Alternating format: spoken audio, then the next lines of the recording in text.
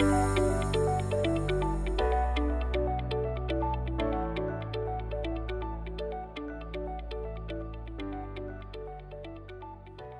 I'm Lexi and this is Hannah and we're wild about conservation.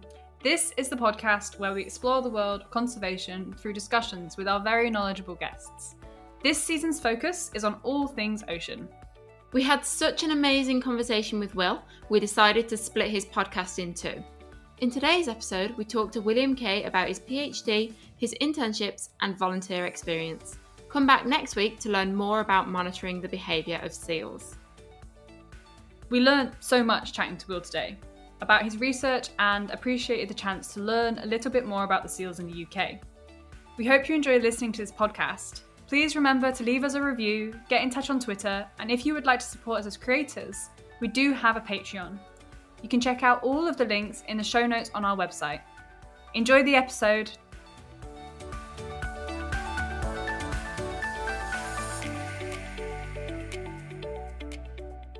Hi, thank you for chatting to us today. So can you firstly introduce yourself to our listeners, who you are, your pronouns, what you do, and your key interest in conservation?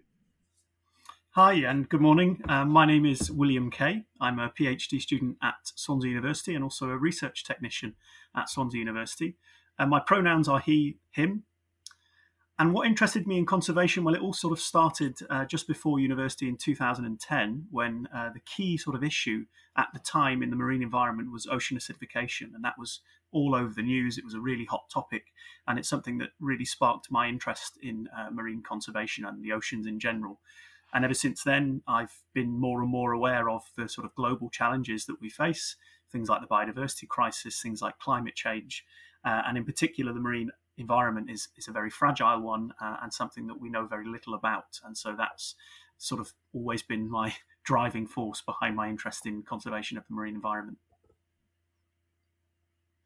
That sounds excellent and I can't wait to get deep into the chat of you and your experiences today. But before we do have a very short game that we like to play with our guests. It's a really fun quick fire round of a couple of questions to keep you on your toes and for us to get to know you a little bit as well.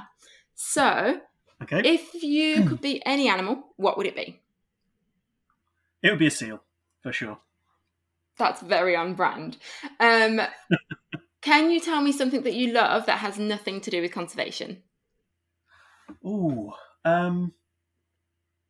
Cycling. Absolutely fair.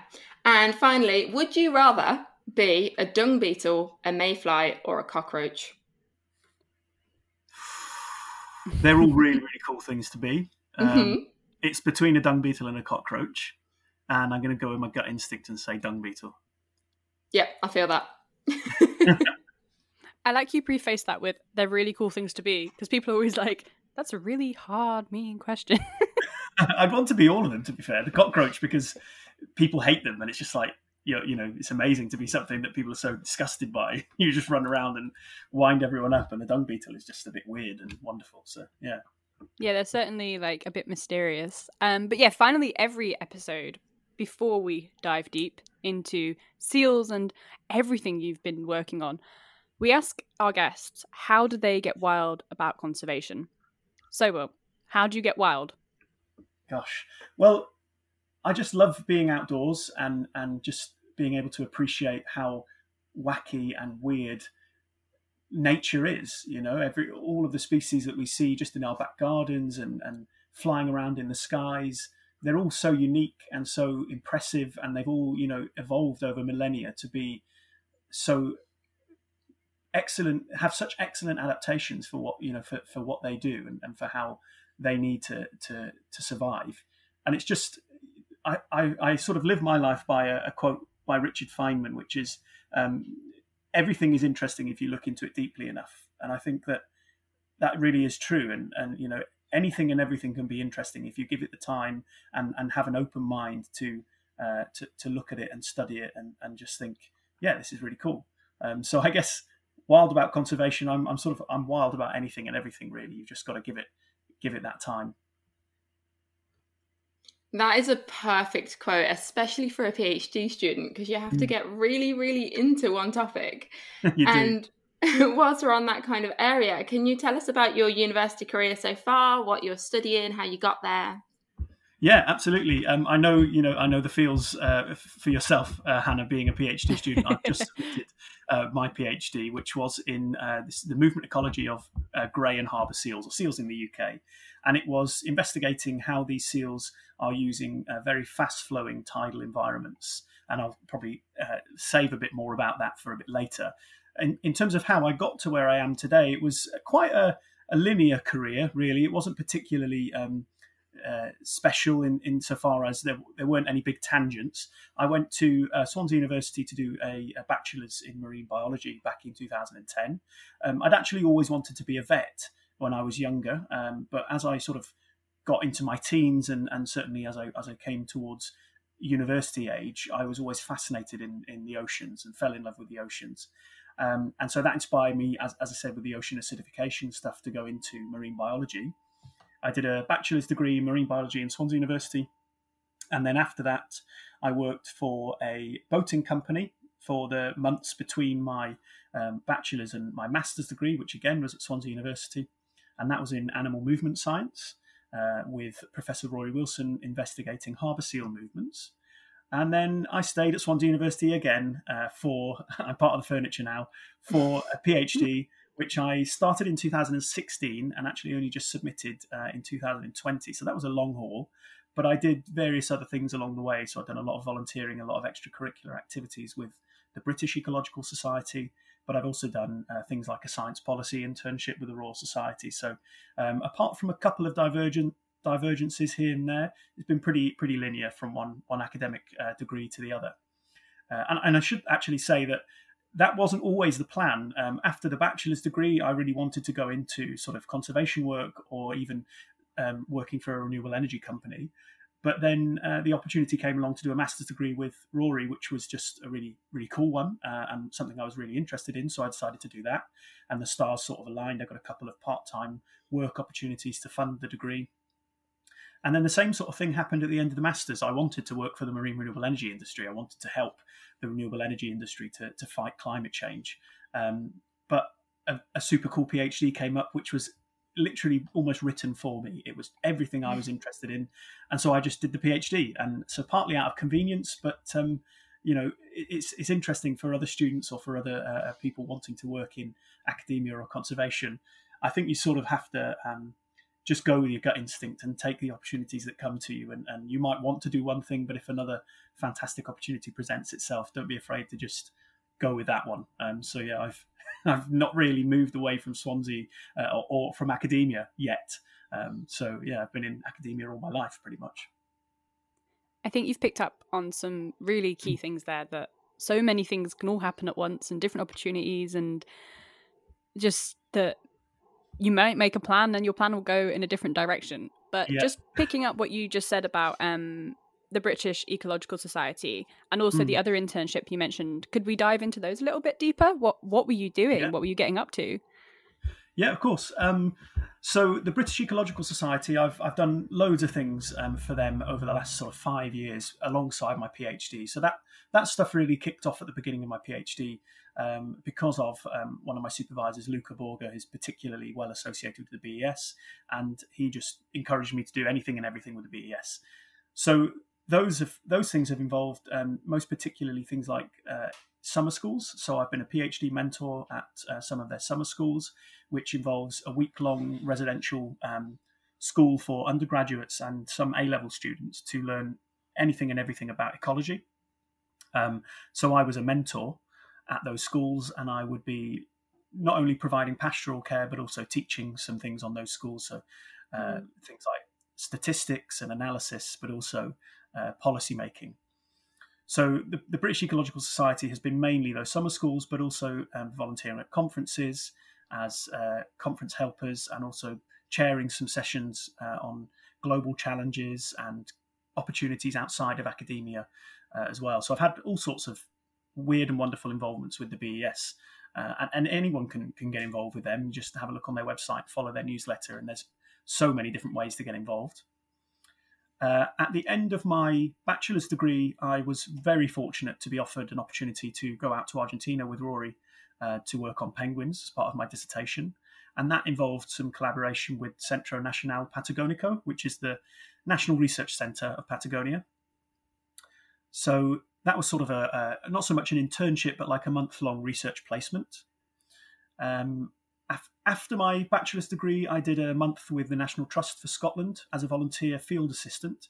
So I went out to the Isle of Mingulay, which is the one of the southernmost isles of the Outer Hebrides, and I did some seabird monitoring work for them. So again, not specifically an internship, but you could almost view it as an internship. It was an opportunity to work as a warden with the National Trust. The expenses were covered, but it was a voluntary post. But that was a really amazing opportunity. I spent a month there on Mingulay, which is an uninhabited island, so it was just me and one other person for a month. Very remote. The boats, you received all your food by boat, sort of once a week, rations. And if the weather was really bad, you had to spend a few more days. So you had to stretch your food and make it last for the days you couldn't get it delivered. So that was an awesome experience. No sort of internet, anything like that. You were completely disconnected.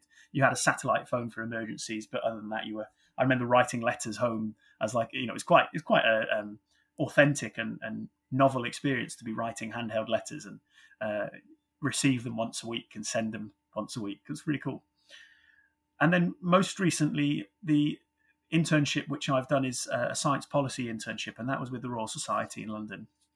That was a paid placement for 6 months, and I took a sabbatical out from the PhD to do that, and that was really quite different. It was very refreshing. At that point, I was about a year and a half into my PhD, and I'd always been interested in policy, and particularly in the last few years because of Brexit, most pertinently.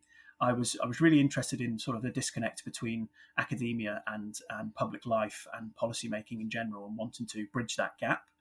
And I've always been very interested in politics and wanting to be involved in making a difference in that regard. And so policy making internships are a fantastic way to do that. And the reason I say it was refreshing is because I wasn't actually involved in any of their sort of marine biology work. I was involved in their data team, which investigates things like machine learning, data governance, so things like the NHS, how they use your data, and the rules and restrictions around use of people's data, and cybersecurity. So it was actually completely out of my comfort zone, and a real steep learning curve. But that was a phenomenal experience. And my sort of main duties, I suppose, were contributing to things like active consultations for the government, writing reports for the government, and also bringing together industry professionals and academics and government officials to have meetings at the Royal Society with their fellows. And I was actually very disappointed because in the time I was at the Royal Society, both Sir David Attenborough and Professor Stephen Hawking visited the building that I was working in, and I didn't get to meet either of them. So I was gutted. No. But yeah, Stephen Hawking was there, and I didn't even know he was there. And it was only afterwards when I left the building and I saw he had a special vehicle which allowed him to drive his wheelchair into the back of the vehicle. And I sort of looked at this vehicle and thought, "Oh, I wonder what that's for," and just walked home. And then later found out that it was Stephen Hawking's vehicle. And had I sort of lingered for about another 5-10 minutes, I may have even met him. So Oh my! I was such a shame, but there we are. He's one of my heroes, Stephen Hawking, and obviously David Attenborough. How can David Attenborough not be? So yeah, some really weird and different policy internships and various internships at the BES. And again, all of these things people can get involved in. Check out the vacancies on the Royal Society webpage and follow things like the British Ecological Society newsletter or the Royal Society of Biology newsletter. And there's a huge number of internships that can be undertaken, and many of them are actually paid. I know there's a lot of discussion, particularly in the marine mammal community at the moment, about unpaid internships and the fact that most people that want to do these things simply can't afford to do them, and that is definitely true. But I think if you look hard enough and you're persistent, you will find some opportunities that are paid, and go for as many of them as you can if you have time to do them. All that sounds wonderful. I can't believe how much experience you've managed to get alongside your university career. But on top of all of that, I know you volunteer for a couple of charities. So would you like to talk us through some of those other opportunities that you've been involved with? Yeah. During my undergraduate degree, most of the volunteering I did was with the Student University Sub-Aqua Club. So I'm a fully qualified scuba diving instructor. I'm also a powerboating instructor. And so I was teaching students. In fact, Lexi, I taught you, of course, a few bits of scuba diving over the years. And alongside that, I founded the Marine Biology Society at the university. Most of the degree schemes have an associated society.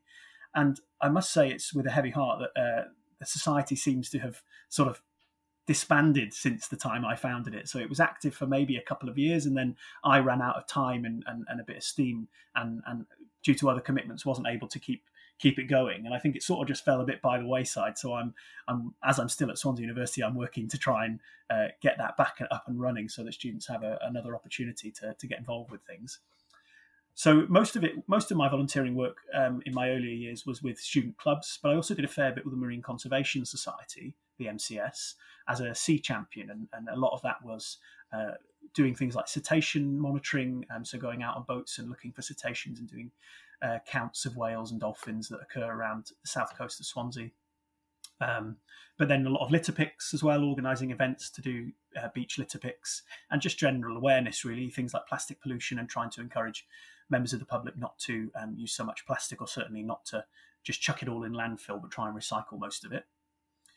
More recently, my volunteering work has sort of been with the British Divers Marine Life Rescue and also the Welsh Marine Life Rescue, which are two organisations that rescue cetaceans and seals around the Welsh and, the UK coasts.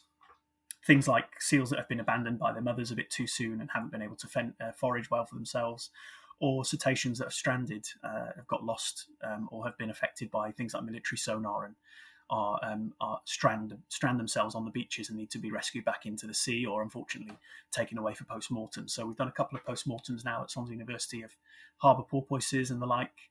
And of course, as sad as it is, it's a great opportunity to learn about what affects these animals and what we can do to mitigate those potential events in the future. In addition to that, not really marine biology related, but I'm a volunteer for the RNLI, for the Royal National Lifeboat Institution. I'm a lifeboat crew member in my spare time, so I'm on call. I've turned the pager off, you'll be pleased to know, for this conversation. I've told them I'm not available for a couple of hours, but normally I'd be responding around the clock. So we get shouts, as they're called, and we have to go and rescue people out at sea. So that, and I love that. It's one of my, I've always wanted to be on the crew, and it's such a wonderful opportunity to be able to do that as well. There's so many different things that you're up to, and just picking up on some of the things that you've said is all of these different transferable skills that you've got from all these different experiences, be it running and working with a society or doing the internships that you've done during your PhD, because I don't think a lot of PhD students realise that those opportunities are out there until they start a PhD. And that it really is your own journey that you shape when you're doing a PhD, and taking these internships is a great opportunity. And yeah, I just think it's great that you have so many of these different skills. One of the questions I actually wanted to ask before we jump into maybe where you're going next is, you've done your internship on policy, and obviously that was engaging with the data team, as you said, and governance of data, which in itself, how we handle people's data is a really important researcher development or just general worker development skill. Could you, and it's okay if not, kind of give us a feeling of how people could get more savvy about policy and how policy is formed? Because this is a conversation that comes up a lot, and people saying that things are relevant to policy or that they want to try and help change policy, but not a lot of people know what those kind of terms actually mean or how they can go about bringing about an action. Yeah, absolutely. It's a great question.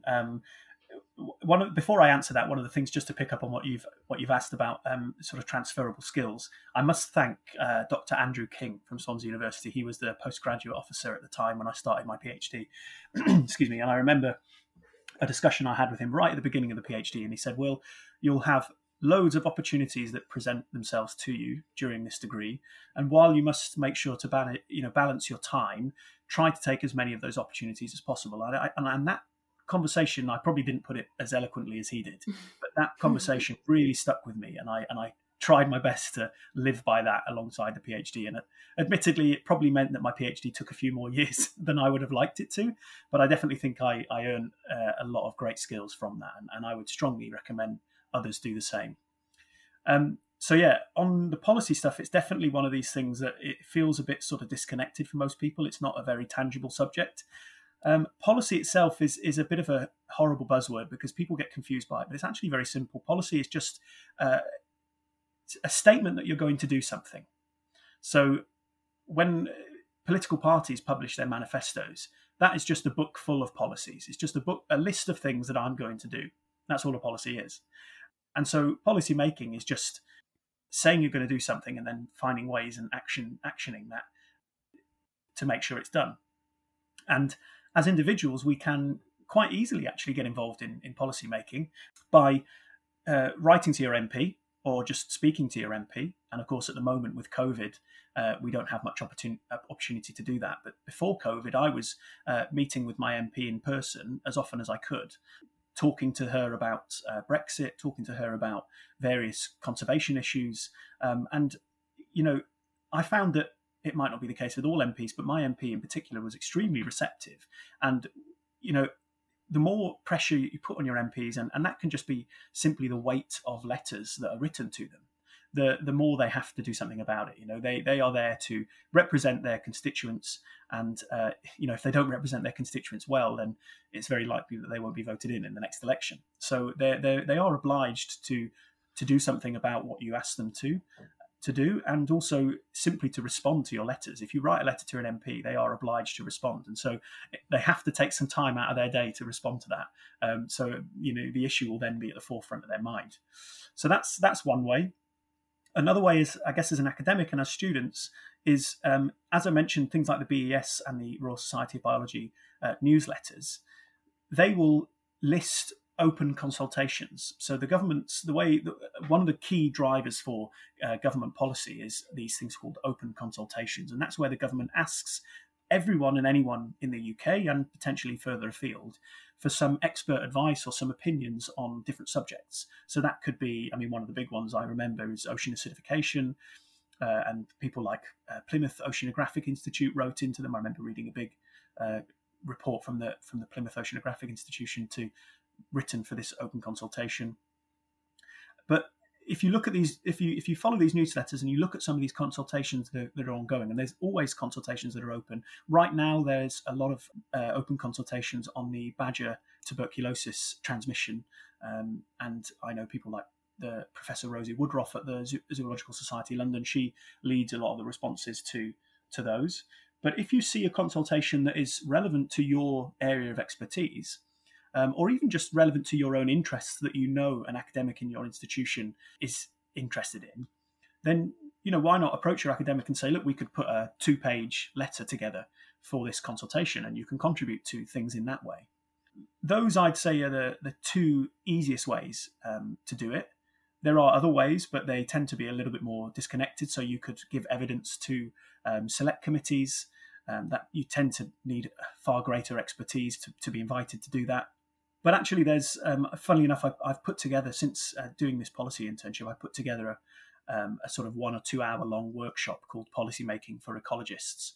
And I'd be happy to share more about that with you. I mean, I could talk for the whole 2 hours on this, so I best not, because I know you have a lot more to ask me. But if if you wanted more resources, then I'd be more than happy to share those, and maybe give, I can share. I've written a couple of blogs about policy making as well, so I could share those with your listeners, and they can find out so much more as well. Yeah, I think you're absolutely right in the sense that it is this scary buzzword, and I didn't fully understand what policy entirely was until I started working with and for volunteers and had to write my first volunteer policy and all of the other documents that go along with that. And I was like, oh, this is literally just a situation of, so that they know what we do, we know what they do, and it outlines everything. So it's all just written down and it's really clear for everybody to get involved. But you're right. And I think the way you explained that was really, really nice and really accessible. And thank you for giving some actual examples of how people can get involved should they want to within their own areas. But yeah, before we go on to a couple of definitions and your actual topic of what you're here to chat about, I wanted to ask, seeing as you just said you'd submitted your PhD, have you got any plans for after? That's a horrible question, I know. Well, I'm currently full-time employed at Swansea University, so I've taken a bit of a sidestep, but one that I'm absolutely committed to. So I did all my research on seals, but I'm now actually working for the Seagrass Ocean Rescue Project, which is the UK's largest seagrass restoration project, and it's teamed up with the World Wildlife Fund and Team Sky, and also Project Seagrass, which is the charity arm of this Seagrass Ocean Rescue Project. So the plan was and is to build on the restoration of 2 hectares of seagrass meadows in Dale, Pembrokeshire, in Wales. Mm-hmm. And we've done that now. We've actually planted over 1 million seeds in Dale. And I was I'm one of the technicians, so I work full time for that project now as one of the technicians, and I'm a commercial skipper, so I drive the vessels to make sure that when we plant the seeds, we plant them by vessel from a boat. So I'm the one usually driving the boat and contributing in all sorts of other ways. I did some grant development work with them before my technician role. So after the PhD, I'm pretty much already committed. I'm fortunate in that I have full-time employment already. But I definitely very much want to keep my finger in the sort of movement ecology pie. And I'm, in all the time I can find, I'm writing my chapters up as manuscripts and getting those submitted for publication. My Viva examination, which is the defence of my thesis, is actually on the 29th of March. So I've got a few weeks before having to defend my thesis. So I'm preparing for that.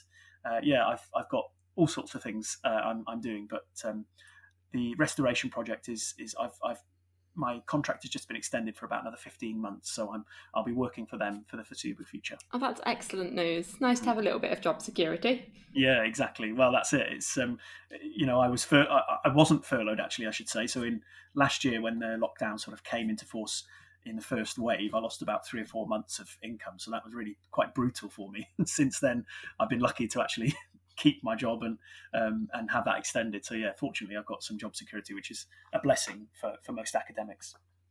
But I think that's not only it's luck, of course, and like we've been saying throughout your career so far, it is a little bit of luck, and the stars do have to align to some sense of things. Yeah. But I think you need to take a moment and take stock, because you have said yes and you have sought out these opportunities and you have worked really hard so far. Yeah. So, yeah, I think it's a little bit of luck, but a lot of hard work. Yeah, absolutely. You do make your own opportunities. And with the last couple of jobs that I've had, before the seagrass work, I worked for CCAMS 2, which is another big project at Swansea University. It's a very long acronym, so I won't say it, but have a look at CCAMS online. And I was working for them to do cetacean monitoring. And I was, for both employments, I was actually approached by the employer because I have a commercial skipper's license. And so, as much as it was lucky, it was also because I have done the power boating, and I've trained myself up, I've upskilled myself to have these qualifications, that people now know, Will's got that, he would be useful to us. So people come to me now, which is really nice. Rather than having to seek out work, people tend to come to me to ask me to do stuff for them. That's pretty cool.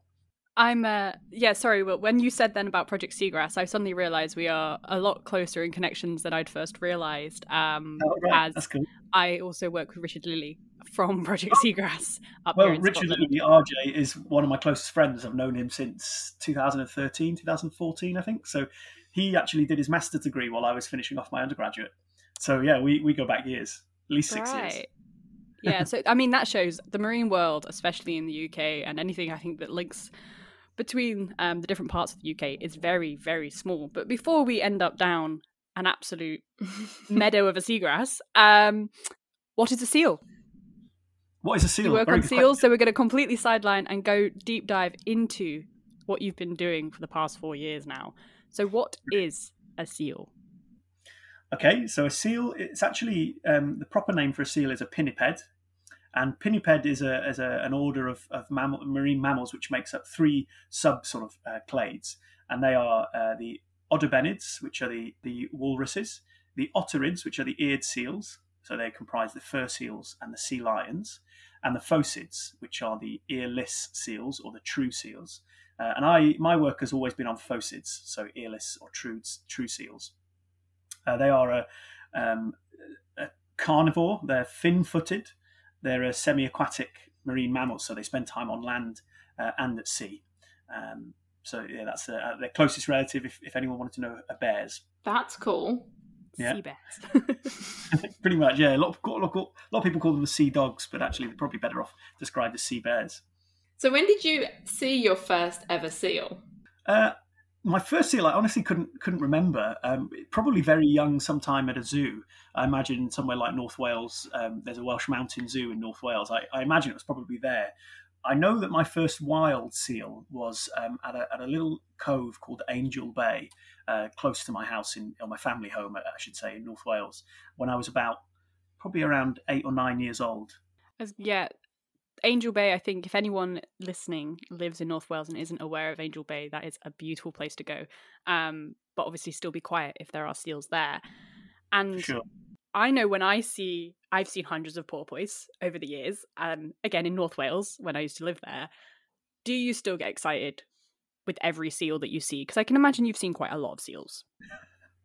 Yeah, I do. I have seen probably thousands of seals, if not tens of thousands.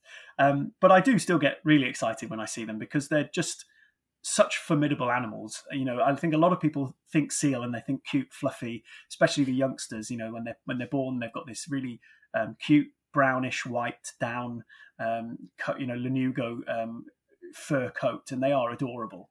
But actually, the side of seals that people don't tend to know so much are that they're really formidable animals. In the UK, the grey seal has no predators. It is the top of its food chain. Except for humans, I guess. But, I'm sort of discounting humans for the time being.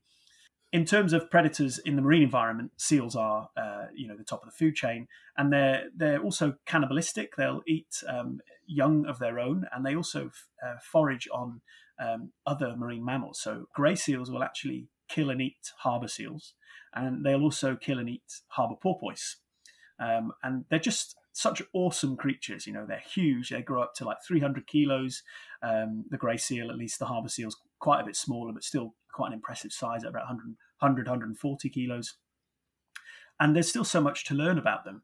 And I think every time I watch a seal, I learn something new or I see something different. So, they're generalist and opportunistic predators. So they tend to eat a bit of anything and everything. Most of their diet comprises fish and marine invertebrates or crustaceans. But I've seen seals eating cuttlefish. I've seen them eating octopus. And if you've ever scuba dived and seen a cuttlefish or an octopus moving underwater, or even just watched videos of an octopus, they're just, how a seal, you think this large animal, when you see them on the water, they're so on the land, they're so cumbersome. But when they're in water, they're just so elegant and so fast moving and so agile, and they completely dominate you. I've dived with seals, and they just run circles around you.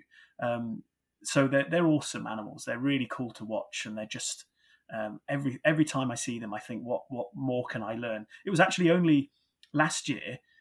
This is a very touchy subject, let's say, but last year was the first time I saw a seal penis. I watched seals mating, and I'd never seen a seal's penis before, and I was like, oh, that's really interesting. Like I've never actually seen that before in all the time I've studied seals, so that was really cool to see. So yeah, anytime I see a seal, I'm excited because I think, what am I going to see this time? They're quite unpredictable. I think that's an excellent point, and I think any sort of animal behaviour traits that we know about from watching documentaries is really nice to see. But then, like you say, when you see them do just silly things, you're just like, cool, these are just other animals with other personalities. Whereas I think we only really consider animals in captivity or our own pets to have personalities. Exactly. So it's nice to hear you say that. But yeah, before we go too deep into like an individual seal behaviour or anything like that, can you tell me how many species of seal are there and how many species do we have in the UK? So there are 33 extant species of seal. So one's living today.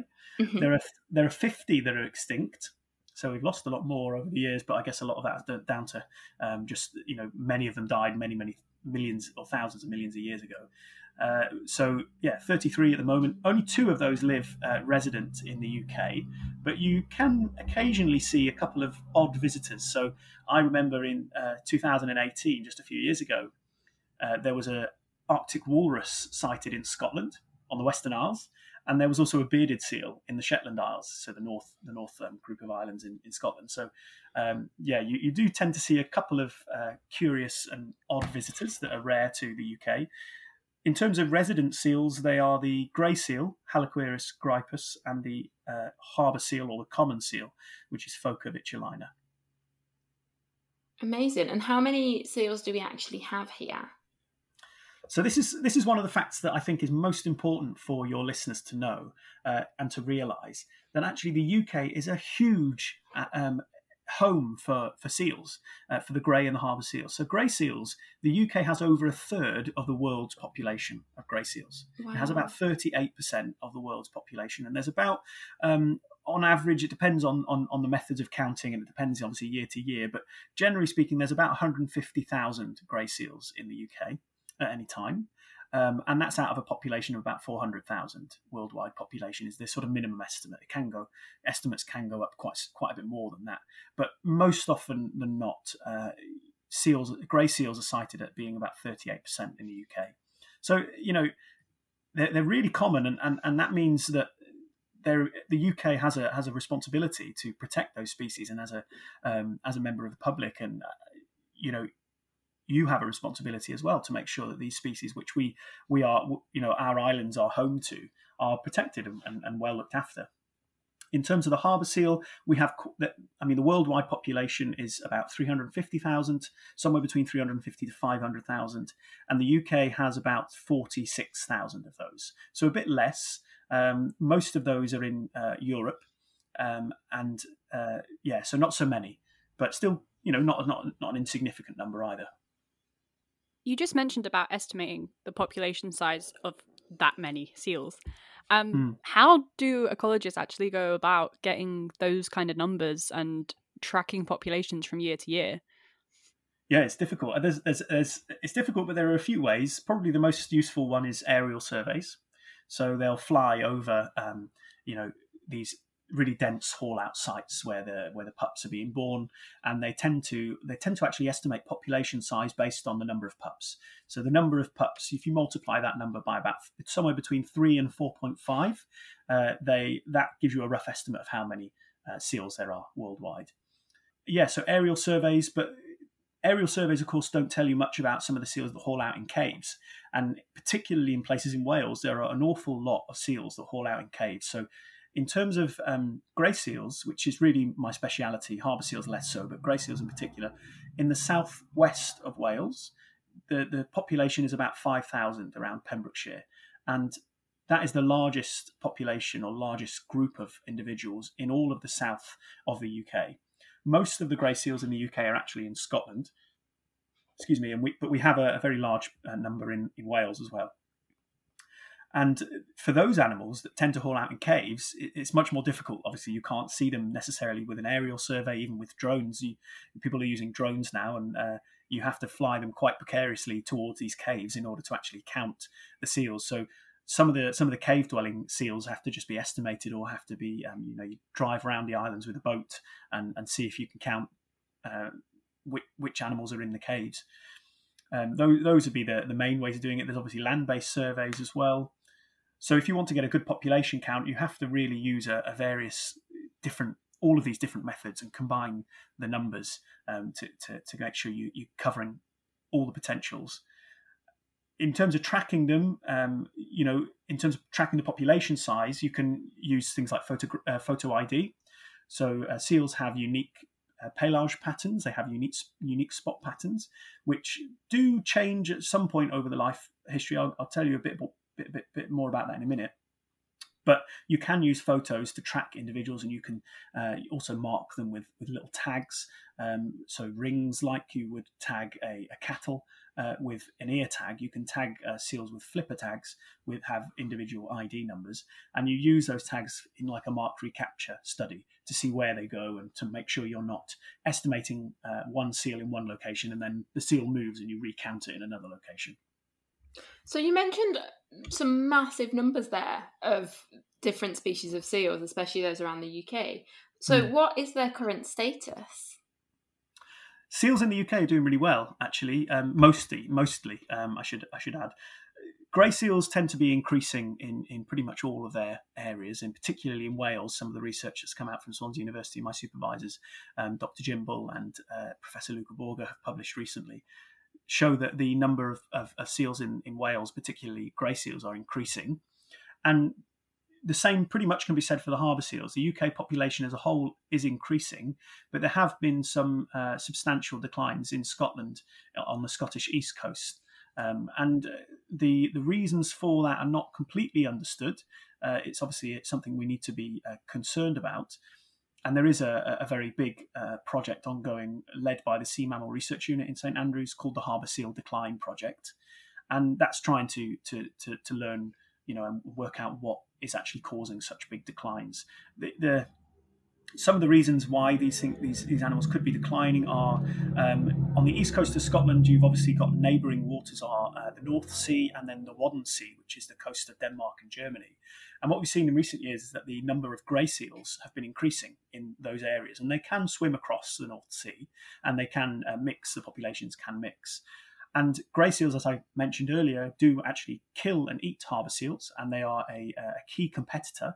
So not only will harbour seal numbers decline through direct predation from grey seals, but harbour seal numbers will also decline because the grey seals are better predators. They're quicker, they're bigger animals, so they tend to be able to hold their breath for a bit longer. It means they can dive longer and deeper, and they can probably access food sources that harbour seals aren't able to, or they will actually encourage harbour seals to move away from good foraging grounds because they would attack the harbour seal. So there's direct predation from a growing number of grey seals, but there's also things like changes in prey quality and prey availability with climate change. The temperature of the waters are changing, and that moves prey species away from areas that they might have previously inhabited. And there's also ever-growing numbers of pollutants and toxins in the water that can make seals more susceptible to other illnesses. We fortunately haven't had a recent outbreak of what's called the phocine distemper virus, the PDV, which was a big virus that there was a big outbreak in 1988, and also in 2002 it killed very large numbers of seals. We haven't had one of those, touch wood, for many years, but who knows? With there's so many zoonotic diseases, COVID being one of them, and there's various other. There's cases of bird flu in Russia. There's cases of not a zoonotic disease per se, but bacterial infection, salmonella poisoning from poultry farms in Poland. There's all these threats to human and animal transmitted viruses, and there's always the risk that another phocine distemper virus might come back and kill large numbers. So that's something to bear in mind. But at the moment, generally speaking, and at least in the UK, populations are doing well. In some areas, they're the highest they've ever been, or at least approaching that level. So we shouldn't be too concerned, but we should always keep in the back of our minds that there are things that are threatening these animals. It's quite a broad spectrum of different threats there, and obviously you could end up with them interacting with each other with these changes in populations, changes in sea temperatures, changes in foraging grounds. And I can imagine that having potentially, if it starts combining, bigger impacts than what we're currently seeing. So the kind of work that people are doing to really identify these pressures is so important. In terms of the seals themselves, obviously you've mentioned they are top predators. What does that mean for UK marine habitats? Why are our seals so important? Yeah, they're a top predator, but they are what we call a top-down ecosystem control predator. So they are responsible for obviously foraging on fish. And if you take away the top apex predators from a marine environment, then that will potentially really upset the balance of the marine environment, and you would have this surge in the number of fish. They would eat all the lower trophic level species, and then eventually they would sort of eat out everything that they need to survive. And so you sort of need those top-down control predators to buffer the number of and to maintain the number of fish that are there. Of course, fish stocks in general are have been decimated by the fishing industry. So, and there's a lot of conflict between fishing. Salmon farm fisheries and seals, because seals love salmon, and salmon fisheries are a very easy source of food for seals. But generally speaking, in the natural environment, they serve a good role in terms of keeping the numbers of fish down or not out of control. They are also what's known as a biological indicator species, or a marine sentinel, which means that, seals are the top of the food chain. So any issues in the food chain will be borne out by what we see in seals. So in other areas of the world, places like Japan, where there's very high levels of mercury poisoning, we see mercury loads building up in things like dolphins, and sadly the dolphins that are killed in Japan for dolphin fin soup, we actually see that the mercury levels in the fins are passed on to the humans that eat them. So it all follows up the food chain, and the seals are so important, because if something starts happening to the seals, then that is indicative of something that might be happening more pervasively amongst the rest of the environment. So things like responses to climate change, responses to pollution, seals are a great sort of first port of call to observe anything negative that might be happening in the environment. So they're really useful. They're useful indicator species in that respect. Yeah, and I think that kind of links nicely back to why we do postmortems on animals when we find them stranded and when we can't help them. They can be very, very good scientific indicators. Absolutely. But yeah, so we said that there's loads of seals in the UK, and we've got a great opportunity to see them around our coasts. So what should people do if they see a seal? Yeah, so that's a really good question, a very important question. If people see a seal, the most important thing to do is just to keep a good distance, really. It doesn't, if you can, try and stay downwind. The seals have a very good sense of smell, so don't let them smell you if at all possible, because that might set them a bit on edge. When seals are on the land, although they're very large, formidable animals, they tend to be very skittish because they are actually very vulnerable. They're very sluggish and very cumbersome on land, and they don't like to be disturbed on land. They will, make a rush for the water because they're so much better, so much more capable in the water. So try and keep a good distance. Certainly don't approach them. If you have dogs, make sure to keep them on leads, because not only will the dogs disturb the seals, but if the seals bite the dogs, they will give them a really nasty bite. Seals have a virus called seal finger, which is a zoonotic disease. It can transfer between humans and seals. It can transfer between other animals.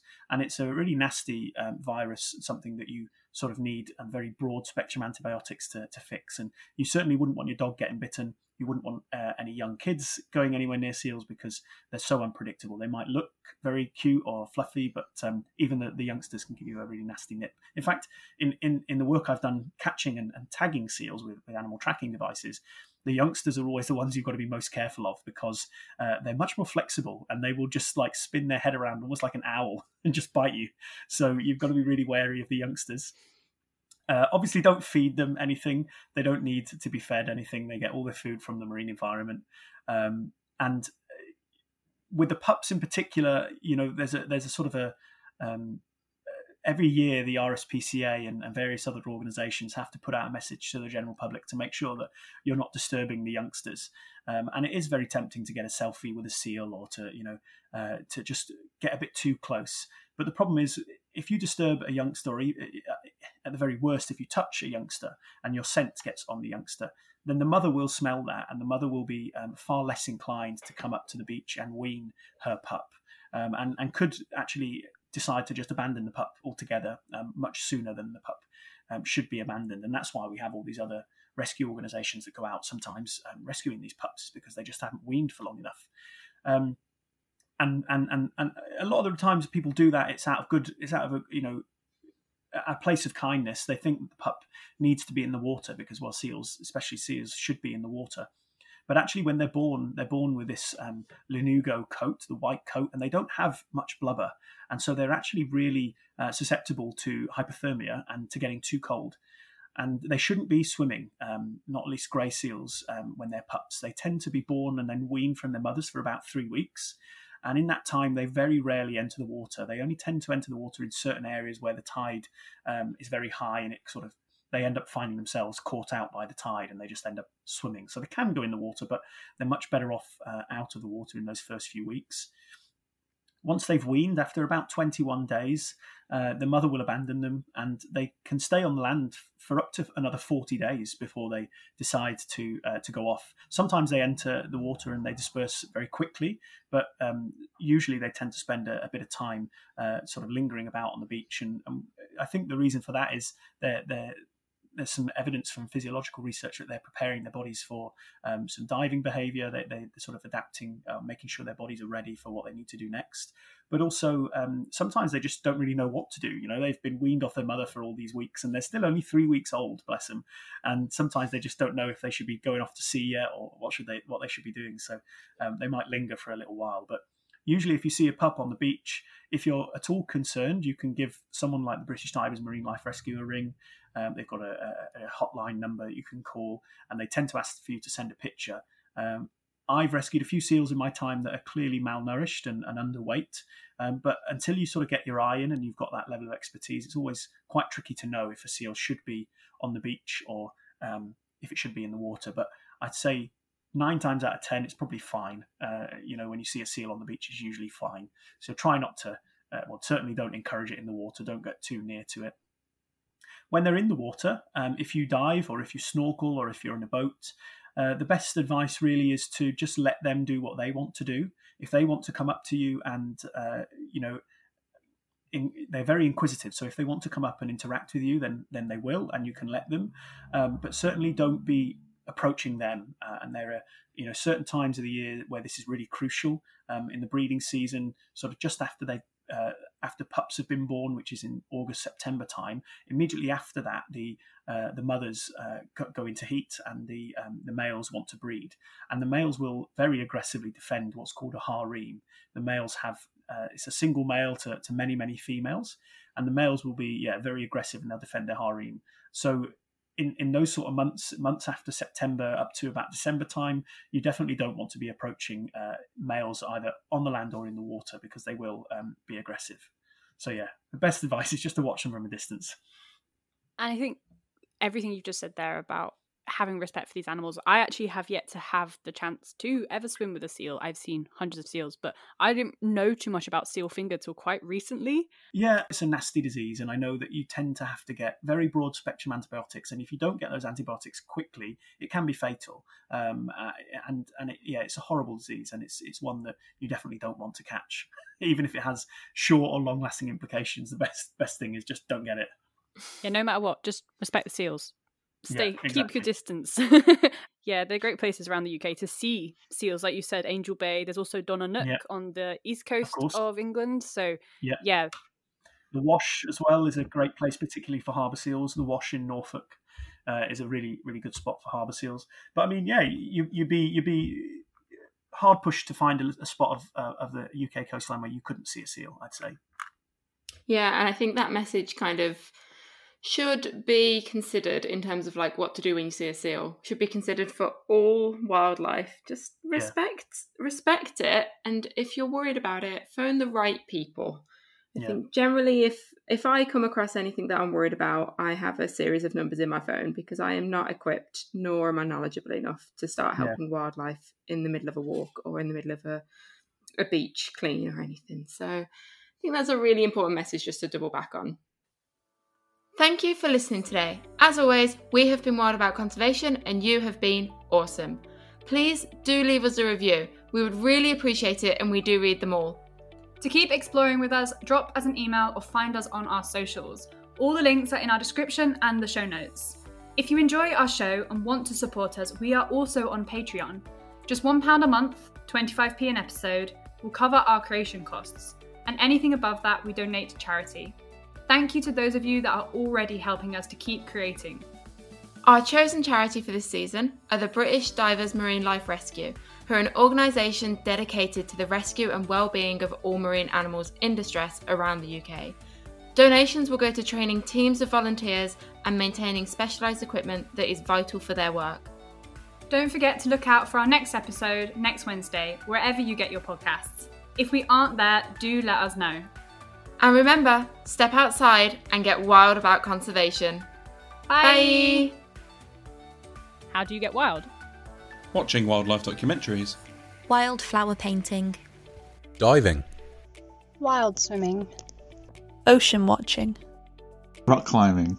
Bird watching. Listening to podcasts. Hill walks. Visiting a wildlife charity.